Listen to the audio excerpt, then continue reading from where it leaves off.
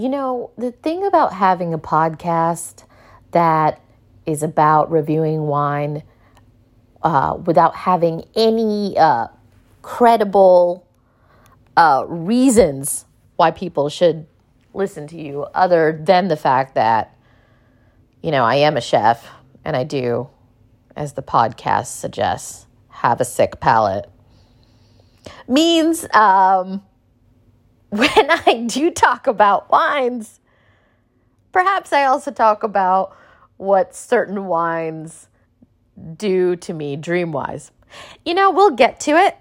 It's time to introduce the pod. We do this every week, and yet sometimes I like to act. Couldn't say that word. Brand new.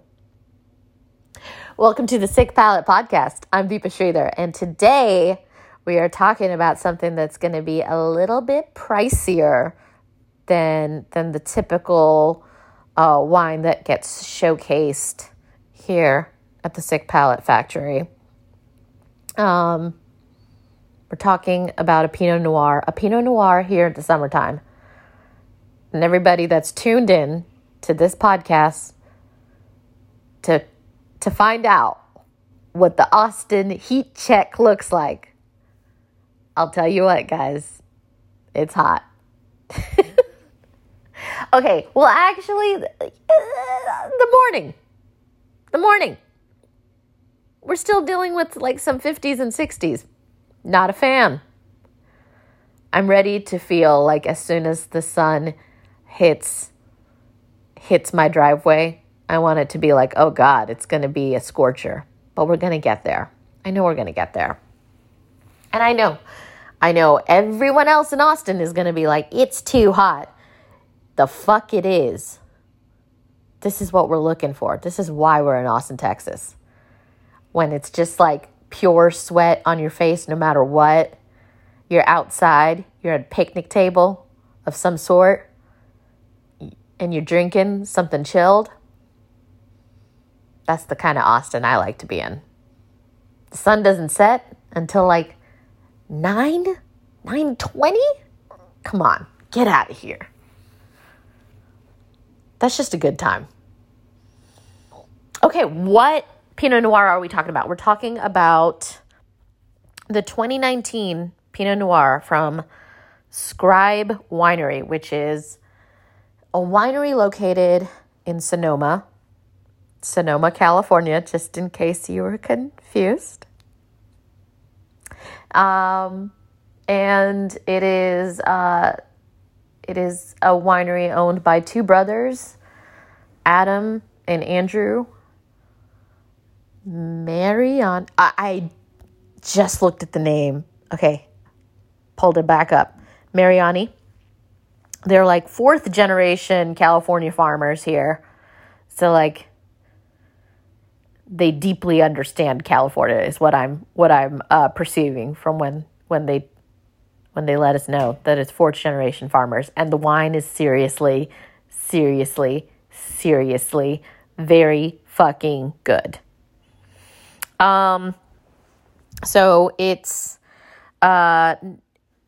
made with natural yeast, and you can tell it's a very natural wine because it does have a little bit of that effervescence, that little pop.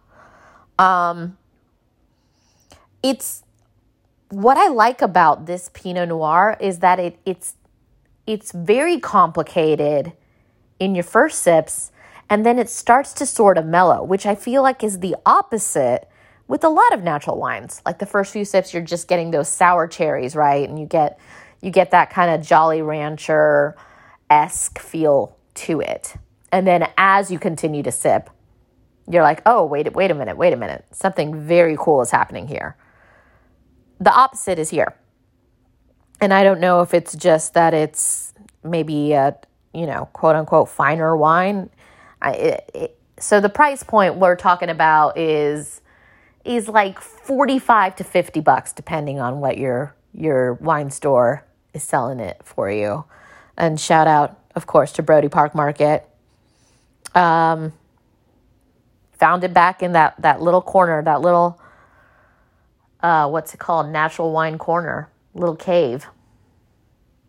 So yeah, it is something that is a higher price point, but I implore you to get something a little bit on the finer side once in a while, because you know what? Why not? A little treat, right? And not that the other wines aren't like dazzling. They're delicious, but it's fun to sometimes kind of play around with your price points and figure out what you like. And, you know, you got to splurge. Even if, you know, usually you're going for a $20, $30 bottle of wine, and that itself is a splurge. I get it. I know. I'm there too. I hear y'all. Once in a while, dip into a $50 to $60 bottle of wine. Why not? Right? I don't know who that pitch was for. Maybe to myself. Maybe just like telling my own immigrant self, dip in sometimes. Dip in. Okay, so let's talk about those. You know, I'll hear the word cherry being thrown around a lot whenever we talk about Pinots, and a lot of times I just don't agree. This one is like cherry in a bottle without that cloying sweetness. Like I said, you're getting some really complex notes right in the beginning. As you continue to sip, it really starts to almost feel like homogenized, but in a really nice, velvety way. It is not a way where you're just sort of like, that really like lost its spark. It's more that it kind of starts to come together. Tamarind test, listen, you know me and Pinot Noirs. Yeah, of course. This is like set up for tamarind. It's also a wine that, because of its, I guess, the fact that it's a natural wine and a Pinot Noir, I would definitely say chill it. Give it a little bit of chill, which is why it makes such a nice summer wine. You know, it's a red. It's a pretty big red. It's got some alcohol to it. It's like a 13.5, you know. Little chill on it. You know, this is a great wine to, you know what you should do? I'm serious. Add extra tamarind paste to that mushroom recipe. I know this is a podcast for all subscribers, and now I'm talking to you about a paid subscriber recipe. That's called an upsell, baby. Okay?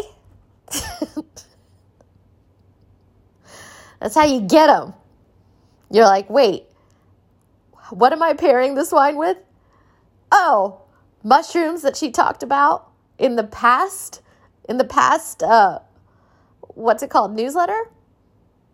Yeah, it's an upsell. That's marketing, baby. I don't know why I keep saying baby. But in that particular recipe, it's about brining whole mushrooms, then confying them, and then lacquering them in that lacquer, that glaze. There's quite a bit of tamarind paste in it already, but I would say you can even like up that tamarind paste quantity and get you something that really plays up those like tangy, slightly like sweet notes. Char up some mushrooms, slice them thin, you know, put it in a taco.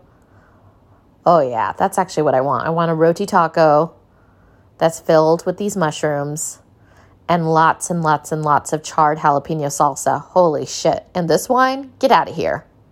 That's perfect. That's a perfect pairing right there. Also, what is so nice about this wine? This is serious, okay? So I forgot I brought a bottle of this to my parents' house. And me and my sister went over there. My parents are still in Dallas, and and we were over in this house in Austin, and I remembered that there was like probably like a glass and a half or so of that wine. And I don't think there was anyone there to consume it. And so I was like, all right, let me see. And it was just kind of sitting there in the fridge. All right. And it's been at this point about 6 to 7 days. And I don't know if you can hear Bagheera loudly begging. For what, though? For nothing. For attention. Maybe he's doing a podcast, too. But anyways, I open this wine back up. It's in the fridge. And you would think to yourself, oh, my God, that's going to be a no can do moment. No, it was a very can do moment. It lost a little bit of that like natural wine sparkle, that slight fizz, right? Because it's an open bottle of wine.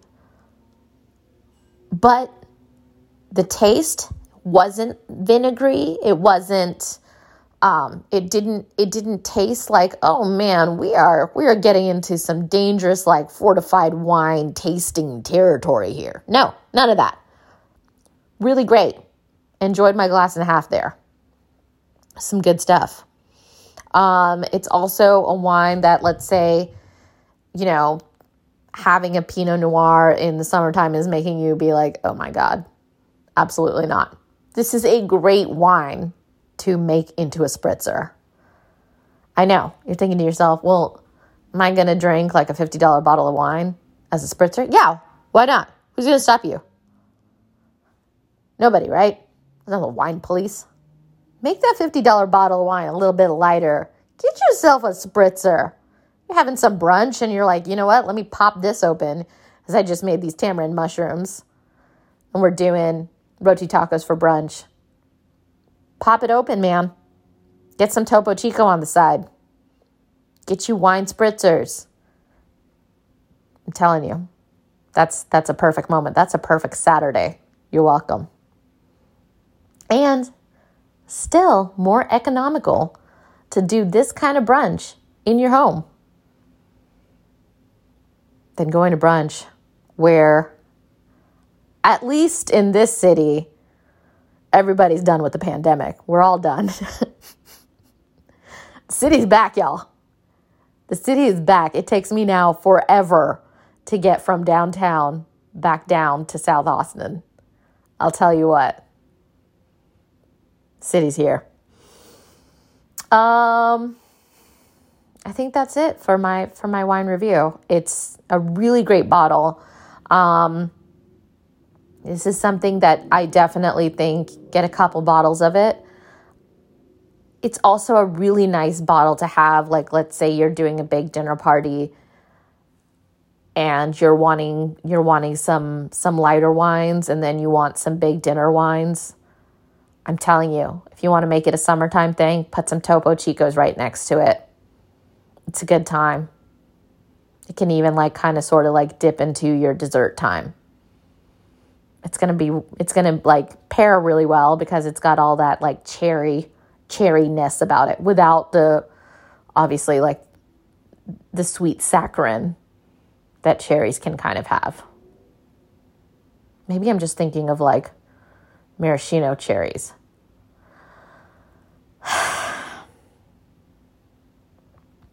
Now, old fashions, right? And the cherry. I'm going to be honest. I don't get it. Old fashioned is a cool sounding drink, right? And it's like a whiskey based drink, which I'm all for. Honestly, shit's too sweet. I used to pretend to love an old fashioned. Can't do it anymore. And the cherry, it's kind of hilarious that they've like kind of lulled us into thinking that this is like a very, like this is a drink that like Harrison Ford is drinking. And it's just got like, it's just got like this like little like, hi, sweeter cherry in it.